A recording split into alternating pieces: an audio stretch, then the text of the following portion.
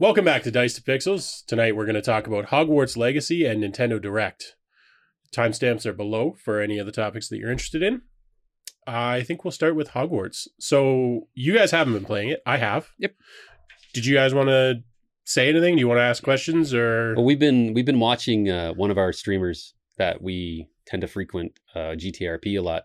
She's been playing Hogwarts Legacy. Nikki is a Riot is the streamer. And yeah, from what we've seen, it looks really good. It's surprisingly good. And I know you and Danielle have been going to wizard school a lot. Yeah, we're master wizards. So she's put in I think 24 hours game time now. It was 23 earlier today, so it's got to be 24 by now. And I've put in, I don't know, 13 or so. I'm a lot faster than she is, so I've made more progress in less time, but that's fine.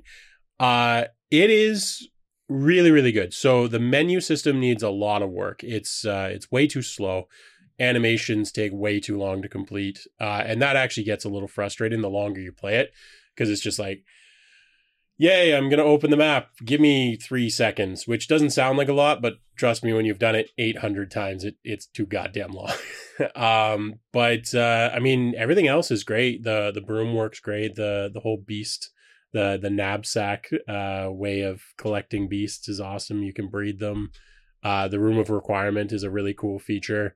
I've been thoroughly enjoying it, and the quests are not bad. It doesn't suffer too much from like the fetch quest. There are a couple of fetch quests, but most of them are more like go and capture this specific type of beast rather than like just go and harvest 100 of these plants.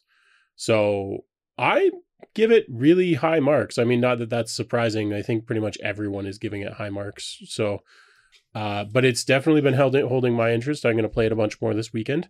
And despite what I said last week on the podcast, I did end up doing the pre-order to get the extra 3 days of play. Yeah, that lasted, like 30 minutes after, or like immediately we went back upstairs. So in my defense, we went upstairs after filming and we were talking about the fact that it was silly that they gave you like a Wednesday, Thursday, Friday to play ahead of time. And my wife, Danielle, was immediately sort of like, well, I could play it those days and I want to play it. Okay, fine. So I pre-ordered it. And then I used the New Zealand trick, which was fun. So if you set your Xbox console to New Zealand's time zone, you got to play from New Zealand's midnight instead of your local midnight. So it got you like an extra, 6 hours or something to play. So that was cool. I mean, it's cool. It's a great game. I'm really enjoying it. And what I do like is, although I don't want to go too deep into any spoilers for starters. But what I will say is, you can get the unforgivable curses, at least 3 of them, which is cool. I'm trying to be a complete dark wizard. I want to be like Voldemort plus. My goal was just to like wipe out everyone but the house elves. Because I mean, the house elves are so freaking cute in this game. But I wanted to be super evil. The game doesn't let you be super evil, at least not yet. It's not like a Skyrim where you can just kill anyone and it's your fault if they were part of a quest. In this, you can't, like, you just shoot through most people, which is fine. I mean, it's just a different design decision. Yeah. I actually like games where you can completely screw up the game by killing the wrong person. But yeah, it's really good. And I've been thoroughly enjoying becoming slowly more evil as the game progresses. So, yeah. Fun. So one of the things that I noticed Nikki was saying when we were watching her is that she was actually enjoying doing the side quests more than the main story. And it was because a lot of the characters in it, because it's an original story that doesn't necessarily take place during the whole movies and books. It's before everything, right? It's 100 years before. Yeah. So there's a lot of characters in there that you don't really have a connection to if you're a fan of the series. I think me personally, because and this is going to surprise some of you, I have never seen any Harry Potter movies. I've never read any of the books. My knowledge of it is like, yes, I know what Harry Potter is. I know who Voldemort is because, I mean, It's hard not to. it's hard not to, You right? exist in the world. Yeah, exactly. So I would look at it from, it would be like my introduction to the world. Mhm. So I don't know how do you feel about it? Yeah. So I read the. I'm not going to tell the whole story because it's a little long. If you're curious, hit me up on Discord or whatever. But I read the Harry Potter series to piss off one of my friend's girlfriends. By getting to the ending before she did. She was keeping up with the series, so when book 7 released, I read the entire series before she finished book 7. This was during finals, and I just didn't study for finals. I read Harry Potter instead. Passed them all, by the way. So anyways, that was my introduction, but I actually ended up really enjoying the books. The movies, child actors, there's only so much you can do with it, but they were good. This story, so I have previously said on the podcast that I don't care about the story of games. I have actually found myself getting into this one a little bit. It's an interesting story, and I will say, I'm being a little vague here because I really don't want to spoil anything. It's way too early to do any sort of spoilers. Well, I mean, technically the actual release is today, as we are recording. Exactly. So, when this airs, some people will have been playing it for mere hours. So I want to be very, very careful about spoiling anything. But there are excellent tie-ins to the hit. Like, it tells you a lot more about the history of Hogwarts. Whether you accept that as canon or not is your personal choice. But I think they did a really good job. And I think I can say this without spoiling anything at all. The entire sort of premise of the game revolves around sort of the creation of Hogwarts. The whole game is about like ancient magic, and there was like this super powerful version of magic that could construct reality that has sort of been lost, and your character can see traces of this and harness it to some extent. Obviously, throughout the game, you're going to, like, I haven't, to be clear, this isn't me spoiling anything. I haven't got to any point in the game where I know what happens. Obviously, you're going to become like the most powerful wizard that's ever existed or something like that. But that's really cool. The idea that like Hogwarts is this, like, the reason Hogwarts is such a cool place and everything else is because it was actually created by this like super powerful magic. And it's, you get into the sort of like, oh, there are these massive cavernous, semi-realities that are linked to Hogwarts in some way. And it's all just ancient magic. And it's very, very interesting. Kind of a cool story that revolves around like the keepers of this ancient magic and everything. That's cool. Honestly, that sounds like a better story than the original series. Yeah. And I'm just at the point where we're starting to kind of peel the onion of the story back around like the misuse of that magic. I'm not going to say anything more than that because I don't want to spoil anything. But it is a really compelling story so far. I hope they don't drop the ball in the third quarter or fourth quarter for that matter. But like so basically the way it works is each sort of main segment of the game, you advance a season. So you start in the spring and then you start in the summer, you go through fall, and then I'm in winter now. And I'm assuming that when I go to spring, that's sort of the last sort of major stanza of the game, and then you get into the sort of final quests. I'm assuming just the way things are progressing, and I hope they don't screw it up in the next sort of in the spring, so to speak. But so far, it's one of the only games I've played in a very long time that I've been paying attention to. I haven't been skipping cutscenes and everything else. I will say that they desperately need to add like a dialogue speed factor, because right now you can hit Y to like skip dialogues, but sometimes you wait too long and then you accidentally skip the other person's dialogue, which isn't a big deal, but it's annoying.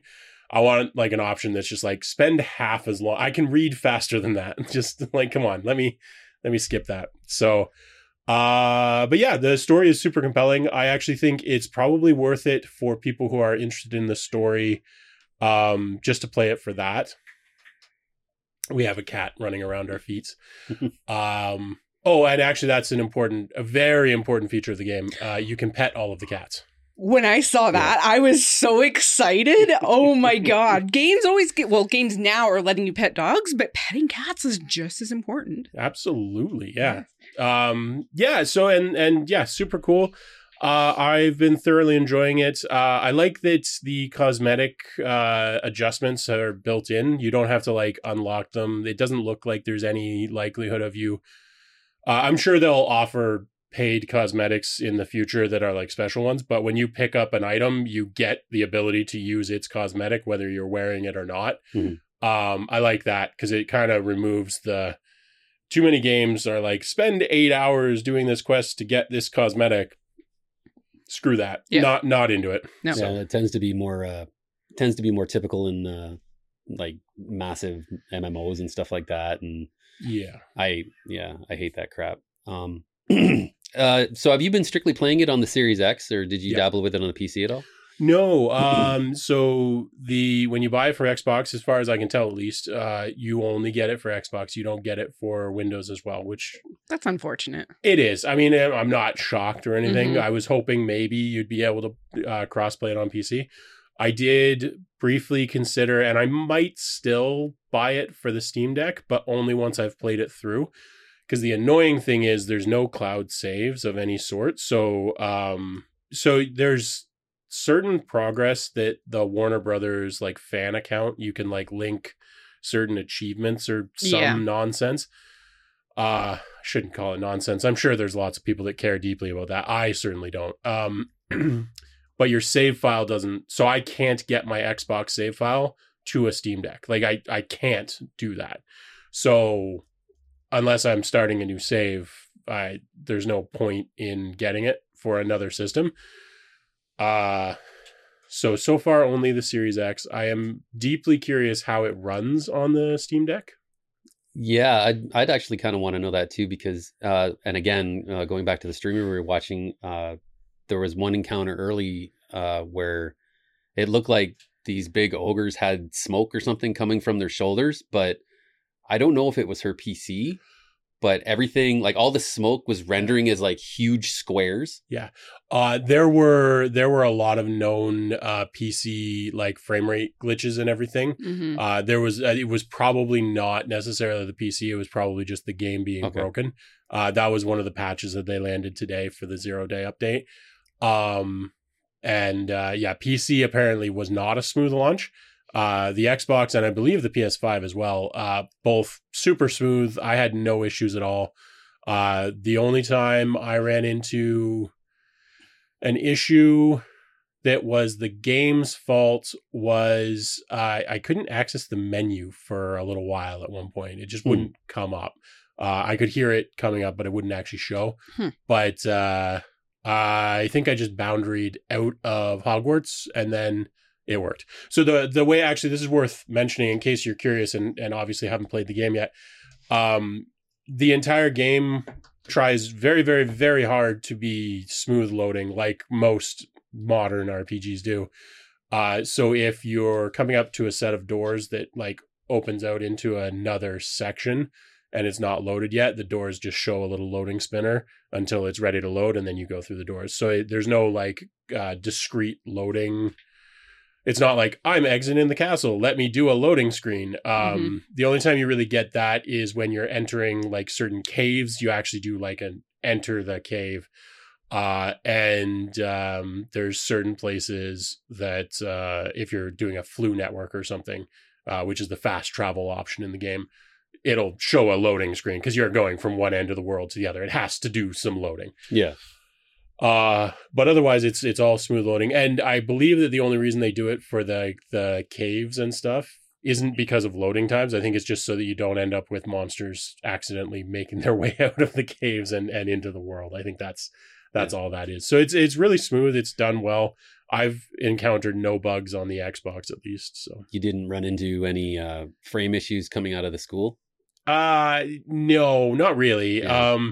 I mean, did it drop some frames? Sure. Did it drop enough that I was like, oh, that's broken? No, not at all. Because I was reading a few little articles there where people were saying that once they got out of Hogwarts and into the actual open world, they were noticing the frames were dropping like really, really bad. So it's worth noting there are two different modes that the game. Well, there's more than that on the PC. On the Xbox, I only saw the two, but there's performance and fidelity. Yeah. If you're on fidelity mode, you will experience frame drops in situations like that because it will try to render as much as it can.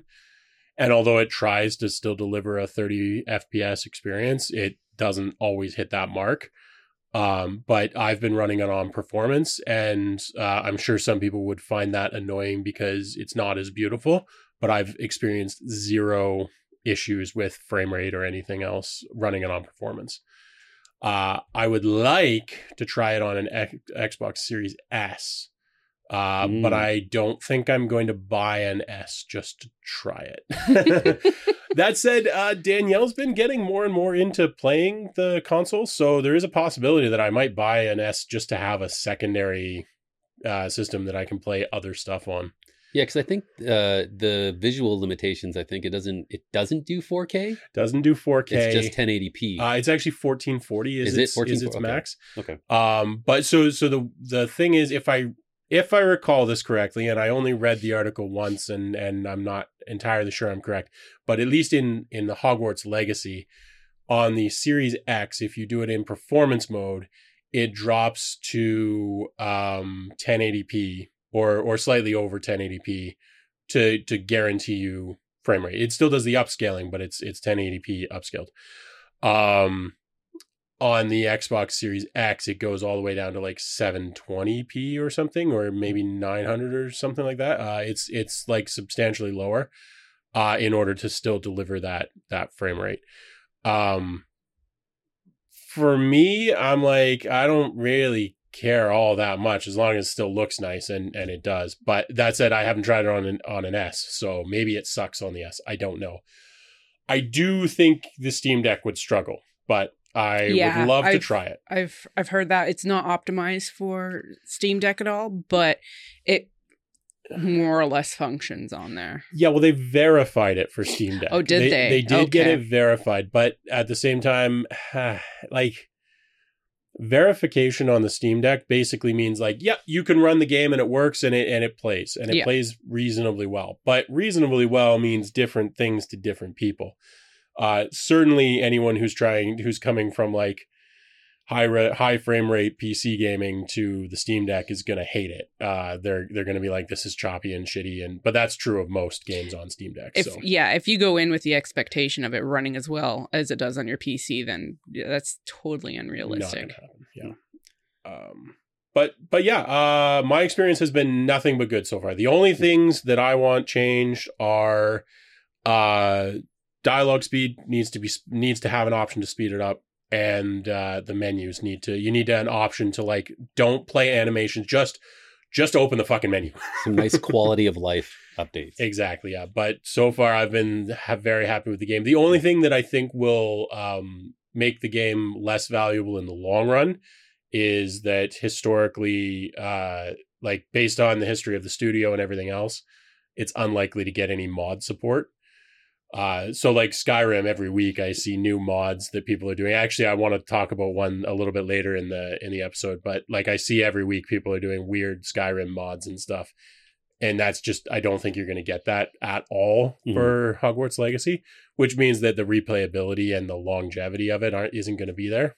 But, I mean, hey, if I get 30 or 40 hours out of it, that's a pretty good investment, especially if Danielle does too. Like that's worth the money. Well, and then I know, Sarah, with you being a fan of Harry, the world, the universe.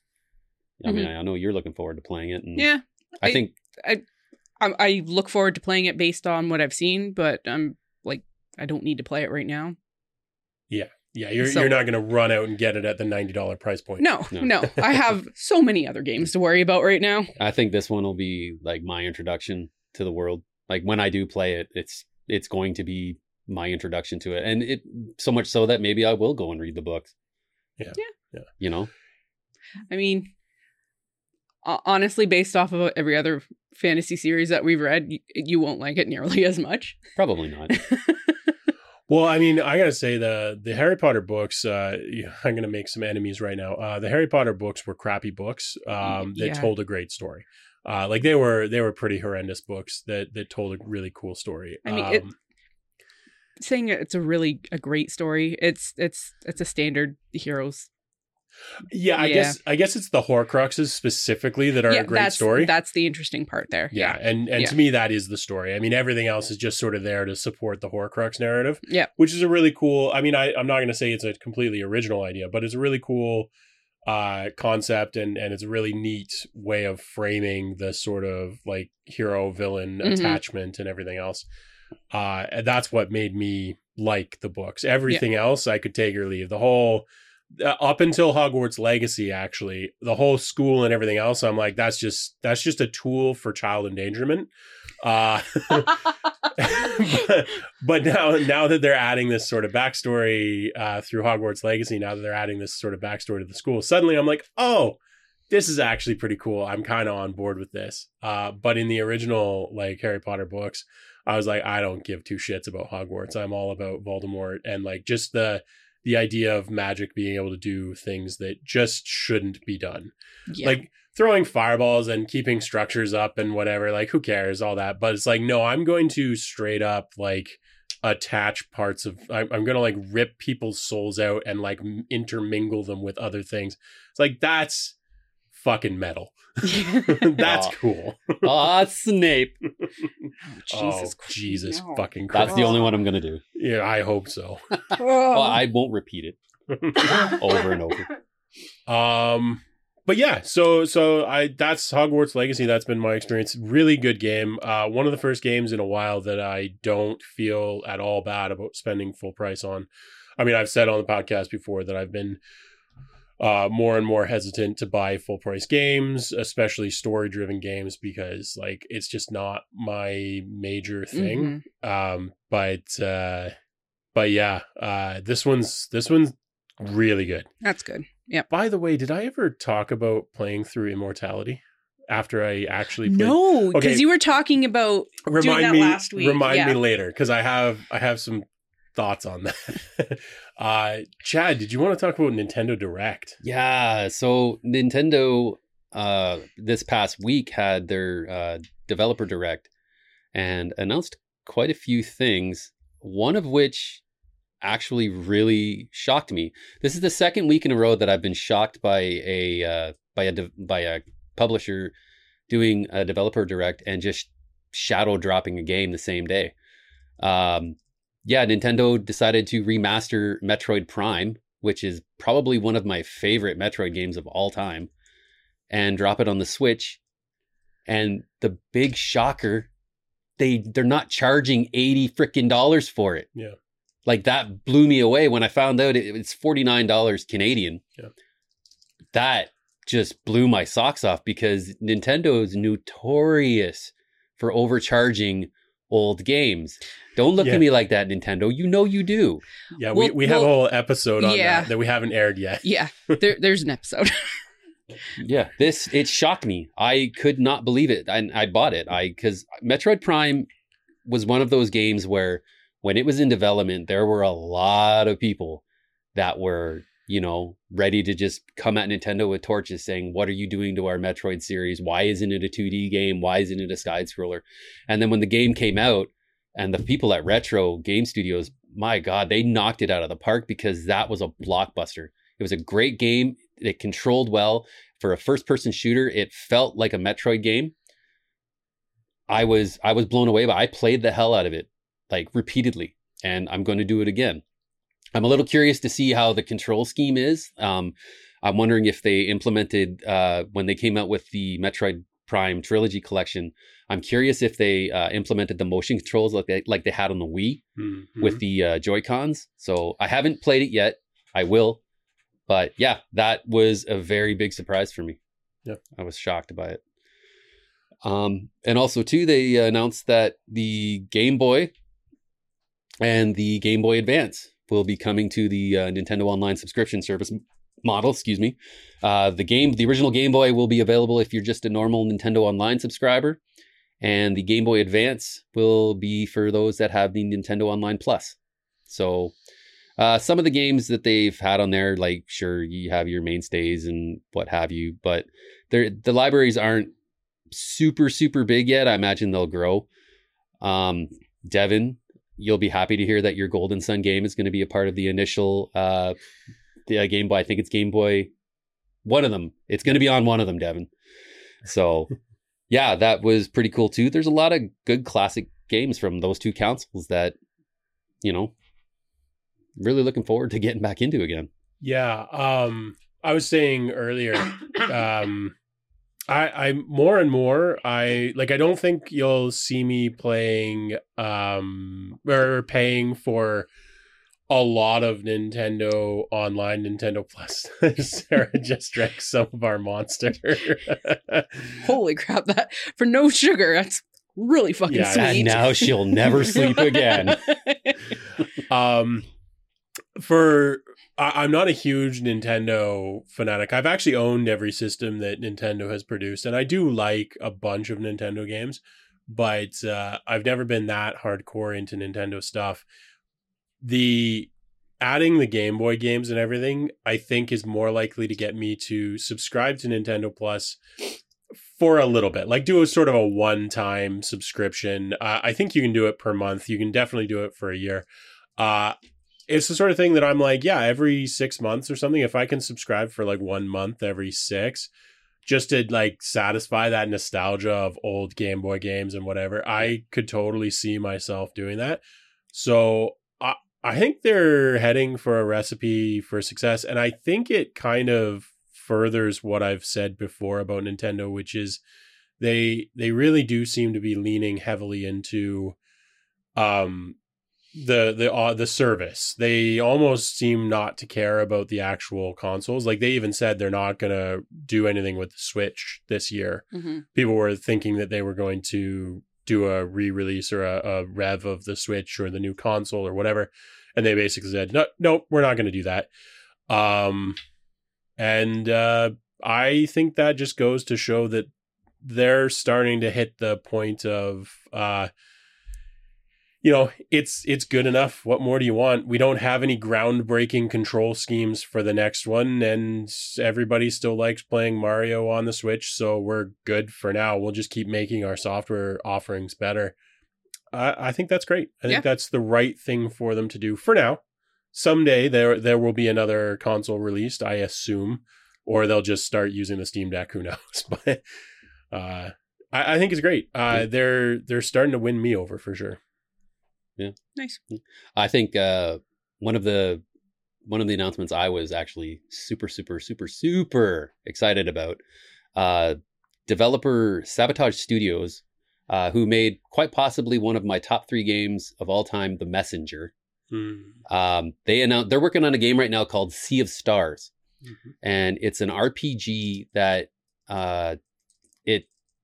it's basically a homage to Chrono Trigger, more or less, like the game, the style of the game, how it's developed. But man, these folks at Sabotage Studio, their graphics, their graphical development and stuff is fan-freaking-tastic. They can do sprites, and the animations are amazing. But they announced that Sea of Stars is going to be released on August 29th, and there is a demo available now to play. And oh my God, I cannot wait to get into that demo, because this game takes place in the Messenger universe, but it takes place before the Messenger game. So they're kind of like fleshing out what world they had in that. And I'm really intrigued to see where this goes. And just to be super explicit, this is obviously for the Switch. Yeah, for the Switch. And it's going to be coming to Steam as well, I believe. Oh, cool. Yeah. Cool. So, yeah, that's neat. I admit to not having actually watched the Nintendo Direct at all. So, I mean, I was aware of Tears of the Kingdom announcements, which, I mean, I don't know. I am sure that I am out of touch on Zelda, but I haven't been excited about a Zelda game for a while now. And Breath of the Wild did nothing to hype me up for the next one. But I guess lots of people care deeply about Zelda. there was a lot of information. So if you're interested in Zelda, there's a lot more information available now. But I saw a little bit of it, and I'm like, that just looks like Breath of the Wild. Yeah, that's all it looks like to me too. Yeah, it's a sequel. Yep. I'm not interested. I've made it quite well known, both on this podcast and in a previous life, that I do not have Breath of the Wild ranked very high on my Zelda tier list. And I am not looking like, if by some random act of God, Nintendo decides to be visited by 3 Christmas spirits one night and I can get the game for like less than $10, right, I will play it. But I have literally no interest in playing this. This is in Zelda games, to me, have always, and I've said it before, they've always been like a linear kind of, you go to this dungeon, you do your thing there, you get something that helps you in, further areas and stuff like that. And I like that adventure, like with Link to the Past, with Ocarina of Time, Wind Waker. I remember how much flack Wind Waker got because you were in a boat most of the time, but it was really fun, and I dug it. And Twilight Princess is probably one of my favorite Zelda games. Yeah. Breath of the Wild, there was a lot of stuff that just I didn't like. I didn't want in a Zelda game. And Tears of the Kingdom, I'm sure it'll get reviewed well, and I'm sure it'll be great, and people will go absolutely apeshit for it. I won't be one of them. What they should have done, and I'm sure this is not what they should have done, because I'm sure it wouldn't have made anywhere near enough money to be useful. But what they should have done was take Breath of the Wild and re-release the exact same game, but without like equipment decay, like damage and breaking, and just released it for like $15 and just called it Breath of the Wild 2, and I would have bought it. I would have played through that one, actually. Because honestly, that is the reason I stopped playing it. Like, it's a nice open world game, but the equipment decay, yeah. It delayed my game. It was so brutal. It was like, oh, you hit something twice. And I think we talked about this before. And it's like, I don't care if that's maybe borderline realistic. It's bullshit. Like, I don't care if I'm using a rusty sword that's 1,000,000 years old. Let me hit something more than twice with it. I don't care that it's not realistic. Let me. It's Zelda. Like, it's about being drawn into this fantasy world, and you're the hero, and it's about grabbing chickens and floating further while you're holding them. Like, so you can get that like heart container that's sitting on top of so and so's roof. Right. The thing that annoyed me the most about it was when you finally get the Master Sword, and in my head I'm thinking like, haha, I now have a weapon that won't break. But nope. It just runs out of energy and you still can't use it. Terrible. Yeah, they should have re-released that game without the equipment decay, charged $15-$20 for it, and people would have bought it. I would have bought it. I would have bought that and played it instead of Breath of the Wild, because that just ruined the game. Yeah. It was so bad. It was so aggressive that it just completely ruined the game. Yep. It's unfortunate that it is a Nintendo only game, because if it had been on anything else that supports mods, one of the first mods would have been like, get rid of this BS. Instant day one. Yeah. No. So anyways, I'm not excited about Tears of the Kingdom. I might play it eventually, but as we've talked about on an episode that we will release at some point, it's never going to go on sale. Like, a lot of times with games, I'm like, well, I'll buy it when it's $20 down the line. Yeah. But I know that's not going to happen with Tears of the Kingdom. So it's like, I'll probably never play it, realistically. No. So and they also announced, Nintendo also announced, they gave everybody a look at Pikmin 4, which I didn't know was in development, but cool.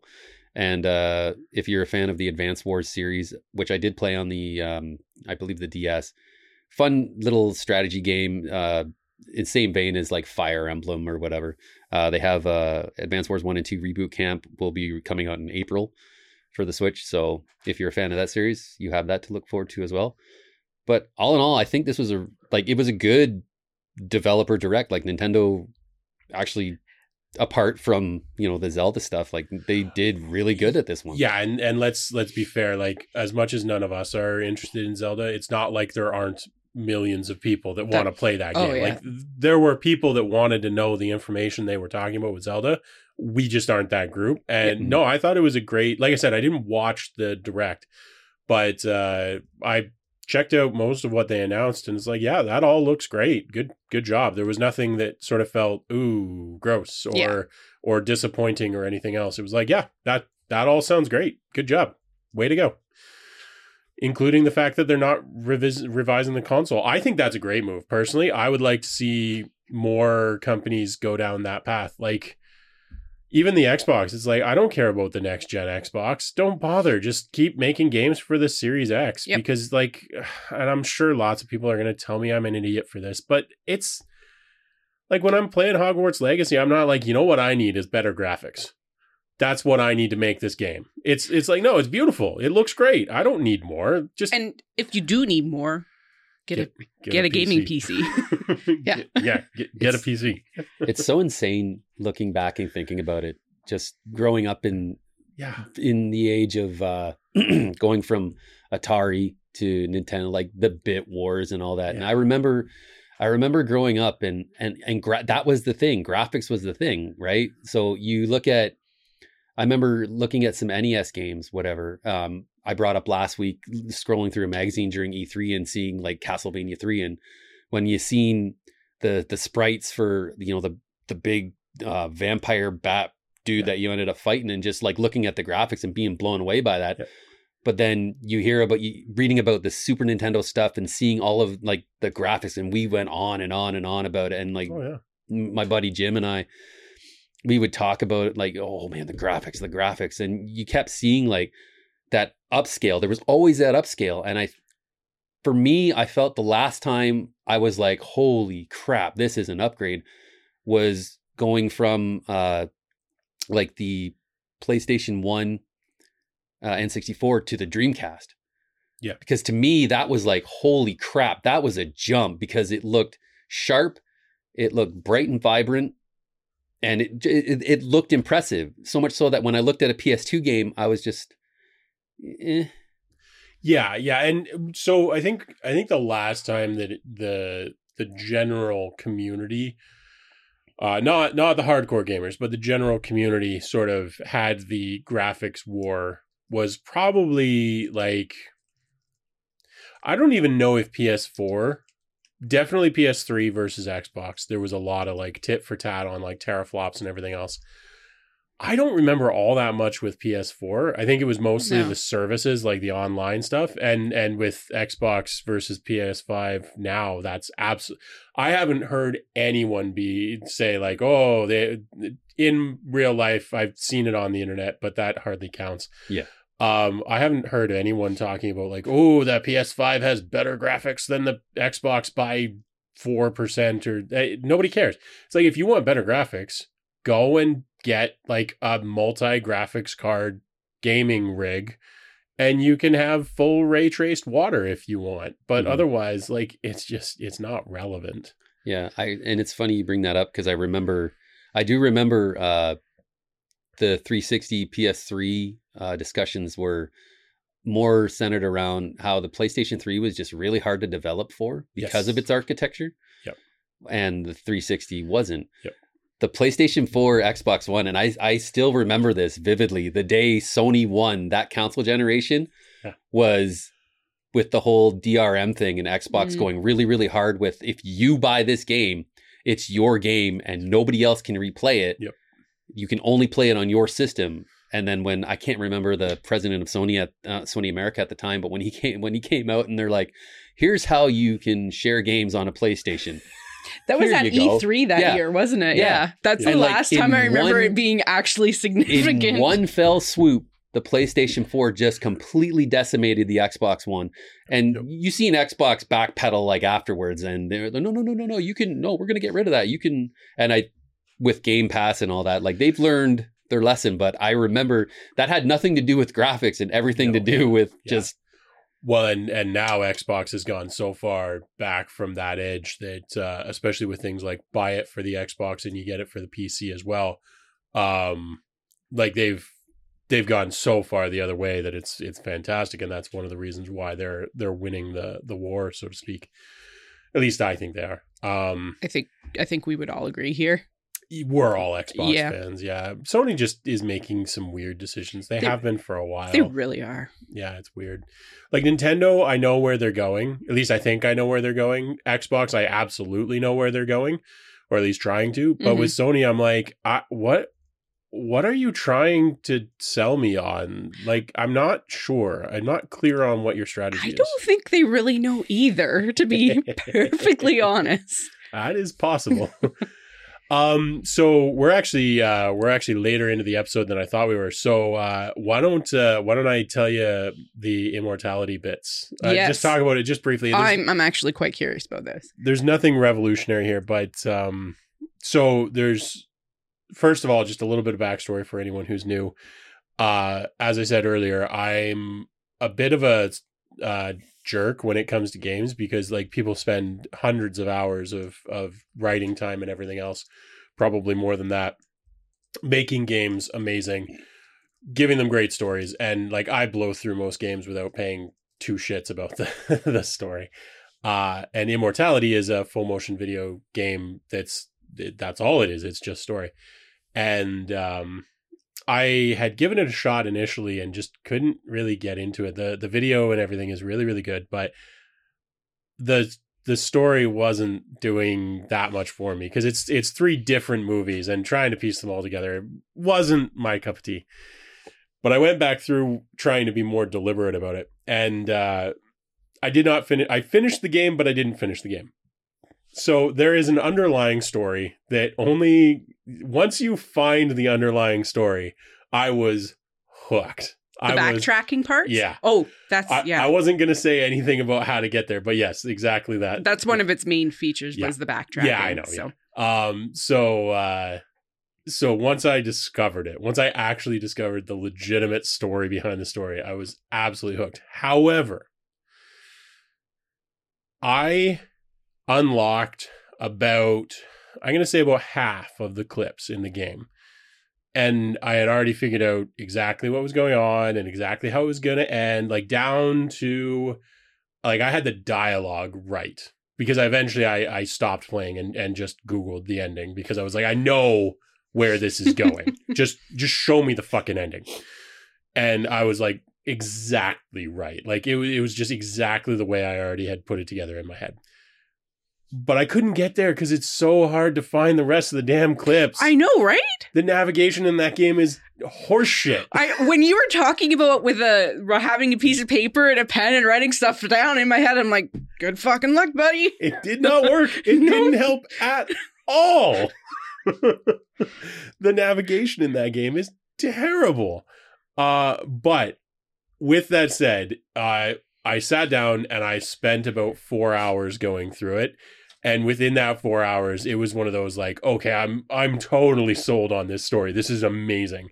The only catch is, like I said, once I had unveiled enough of what was going on in the sort of underlying story, it's like, okay, well, she's basically told me what's going to happen. And he's basically told me what's going to happen. And I know what's going to happen. But then I looked it up. And the first thing I looked up was just like, how do I get to the end? Like, what do I actually need to find?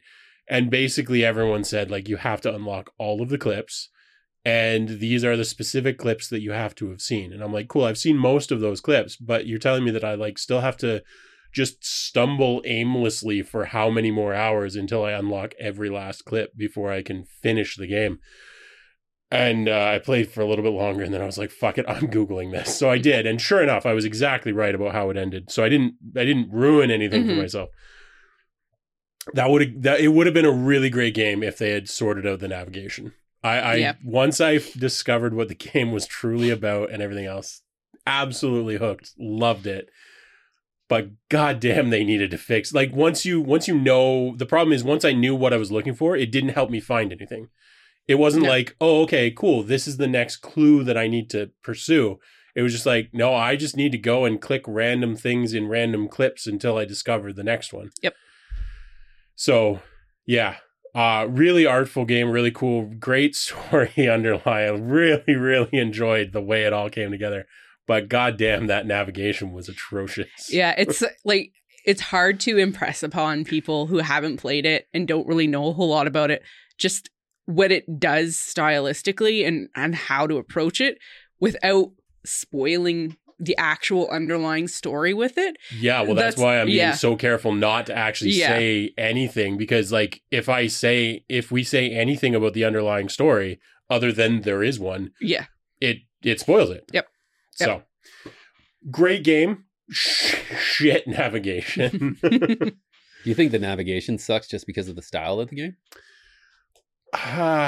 Well, kind of. So the way the navigation of the game works is it's the idea is that you're like matching objects within a frame, and it will take you to another clip that's similar in some way that like has that object as well or something, except it doesn't work that cleanly. So it's like you click a lamp and maybe it takes you to another lamp, or maybe it takes you to a window, or who the fuck knows.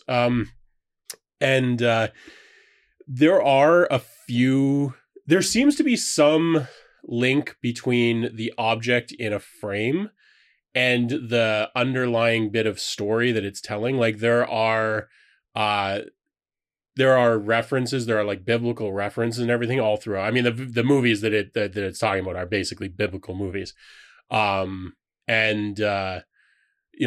rose has a certain, I think there is an intentional connection between the rose in the frame and the underlying bit of story that connects to.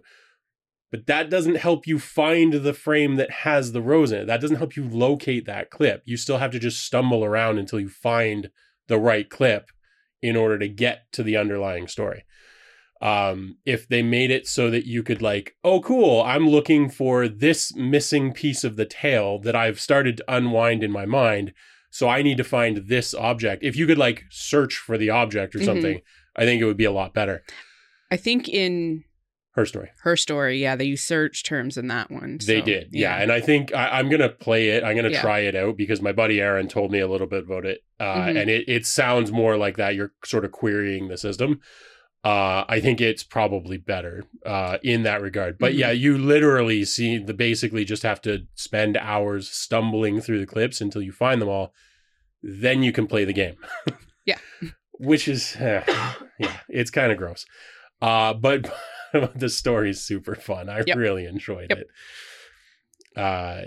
So we've got a little bit of time left. Do you guys want to talk about these next couple things, or should we jump into pimping some Kickstarters and stuff? Let's pimp some shit.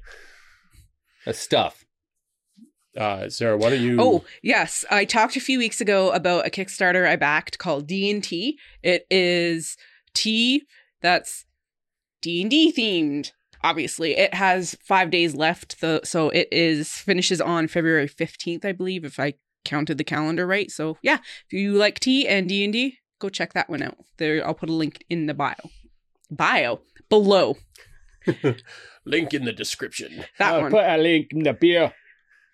So the first one, so the first thing that I'm going to pimp is actually not a Kickstarter. It's just a sort of a public service announcement. If you have a Steam Deck and you're looking to upgrade the SSD, it can be a little tricky to find those. I'm going to drop a link in the description below. There is a company, Framework, that has ordered a bunch of SSDs that are compatible with the Steam Deck. And they're like legitimate, they're Western Digital SSDs that are compatible with the Steam Deck. They're also compatible with their products, but they are specifically compatible with the Steam Deck. So if you want a legitimate source, because it's kind of sketchy to get these sometimes, if you want a legitimate source for a 2 terabyte, I think, SSD for your Steam Deck, link in the description. They're hard to come by legitimately. Not legitimately, but like reputable sellers are hard to come by. Let's put it that way. I hear you're looking for an SSD for your Steam Deck. Yeah, it's more like this one looks like it should work, but they don't actually say whether or not it does, and I can't figure out if these ones do. They specifically say they do. I have not tested it personally, but they specifically say they support Steam Deck. So it's a rare opportunity to get something that you know will work. So trust me, it's going to double the size. Just don't ask me where I got it. That's right. No one opening a trench coat to show off all of their Right. What you buying? I mean, it is basically the internet, and it has legitimately been the internet equivalent of that. I might get one and crack open my Steam Deck to upgrade it, except that in my experience, also FYI, I've been playing every game on the Steam Deck off of the micro SDs, and they've been working great. So I'm not sure I care, and I'm not sure if other people should care or not. I'm sure there are games where it would matter. If I was playing Hogwarts on the Steam Deck, I would probably upgrade it. Yeah, my colleague at work, she has the mid-range one, and she has a bunch of Nintendo emulators on hers, and she runs everything off of the I lost my words. Micro SD. Yep, that's the word. And even I played Stray off of the micro SD, and that worked great. So it's not just like it legitimately good looking games and everything. It's not just you can play 2D art games or something. Like you can play full on AAA-ish games off of the micro SDs. So I don't know if I'll upgrade. We'll see, but it is nice to be able to have a legitimate source for them. So anyways, that's into the description. The next thing is there's another game table that I found on Kickstarter. Game Theory Tables is doing another run. They've done a run previously. They're introducing a new table, which is called the Meeples Champion, and this one's US. The last one that I talked about a few weeks ago was in the UK. This is a US company, and two things. One, it's a $999 Kickstarter price for the table with free shipping, which beats the piss out of Wormwood. And also, the shipping to Canada, they say duty included, is $490 USD. So I priced it out, and for a Meeples Champion and a topper shipped to Canada, should only be around $2,600 all in, including the conversion. So that's Canadian dollars. Which is, given that when I priced out the Wormwood table equivalent, I think it was like $4,500. That's a hell of a deal. So with that said, I'm not necessarily saying these are good tables. They look good, but I haven't seen one. And then they have their bigger, better one, which is the Lit. They're calling it the Lit, which has built-in LEDs, which I personally think is kind of dumb. But it looks like a good table. It looks kind of sharp, though. It looks kind of neat. Oh, it looks really sharp. It looks like a good table, and I like the table. I don't know that I care about the LEDs. Fair enough. Yeah, hell yeah. I do, however, prefer their approach to putting the cup holders in the actual table edge. Like, I know it's a thicker edge as a result, but I actually think that makes more sense. I've used Wormwood tables, and their magnet system works really quite well, but I'm always paranoid that I'm going to knock. Like, if I was using one, I always feel like I would just knock the cup out. Whereas this, it's like, it's built into the table. You're not knocking anything out. Yeah, no, I'm definitely on board, and I like the wider edge too, because like gives you somewhere to rest your arms. Exactly, and then if you are playing a TTRPG, like you have some place you can put your notes if you're pen and paper like me. Yep. Yeah, I think they look super sharp, and I actually there's a possibility that I'm actually going to order one of these. The one thing that I don't love about the Meeples Champion, which is the cheaper of the two by far, is it's only a 2-inch deep vault. So you're not probably getting minis and stuff in there. It works for a board game, but not anything with too much depth. But, still, it looks super sharp. I might get one. I might even consider getting one to replace our podcast table down here. We'll see. But so that was one. And then the other one, I found this, and I'm going to back it. And the reason I'm bringing this one in particular up, this Kickstarter, is because it's such a small Kickstarter that...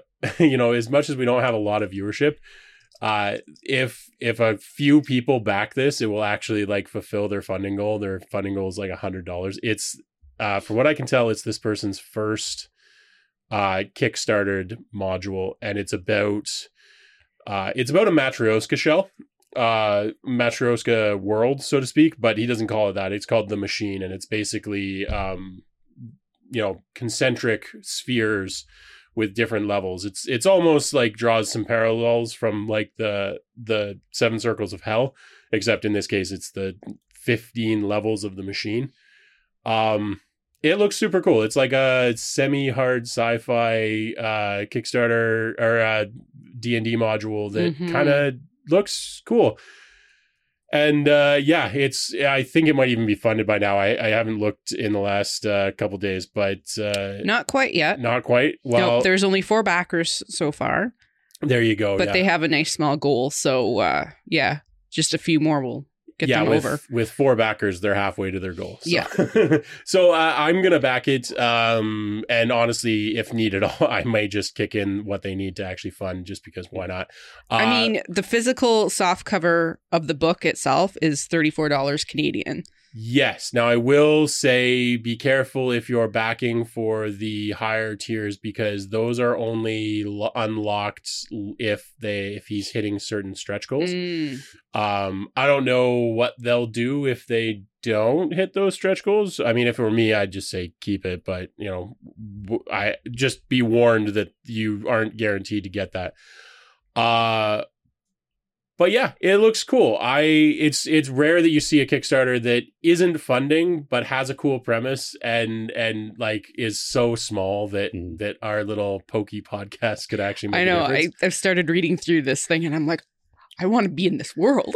Yeah, I'm gonna back it for sure because I'd love to give it a read. I'm not expecting amazing things. I mean, it is this person's first fully fledged campaign book that they're publishing, so I'm not expecting miracles, but it's also, what is it, $5 to get the PDF? Yeah, so, the entire premise in itself just sounds really cool. So it does. It gives you something interesting to build off of. And also, it gives you what you need. Like, if I was going to play this, I don't think I would play it in D&D, which, to be fair, I don't think they ever say that it's D&D specific. I think it's just a TTRPG setting. I would play it in Starfinder. That would make sense. I think it would. Yeah.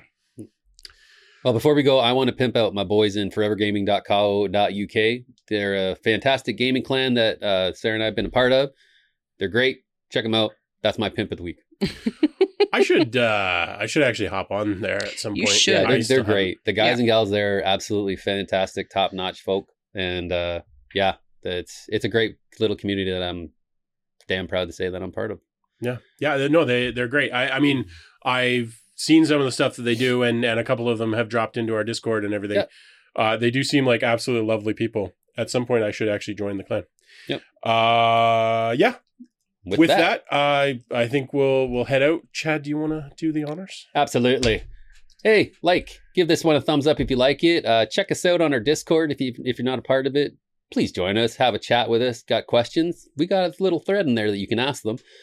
And tell us what you're playing this week. What are your thoughts on the new Nintendo Direct? What's your thoughts on Hogwarts? Have you played it? Do you plan on playing it? Let us know. Let me know, because this is going to be my introduction to it. And we'll see you next week.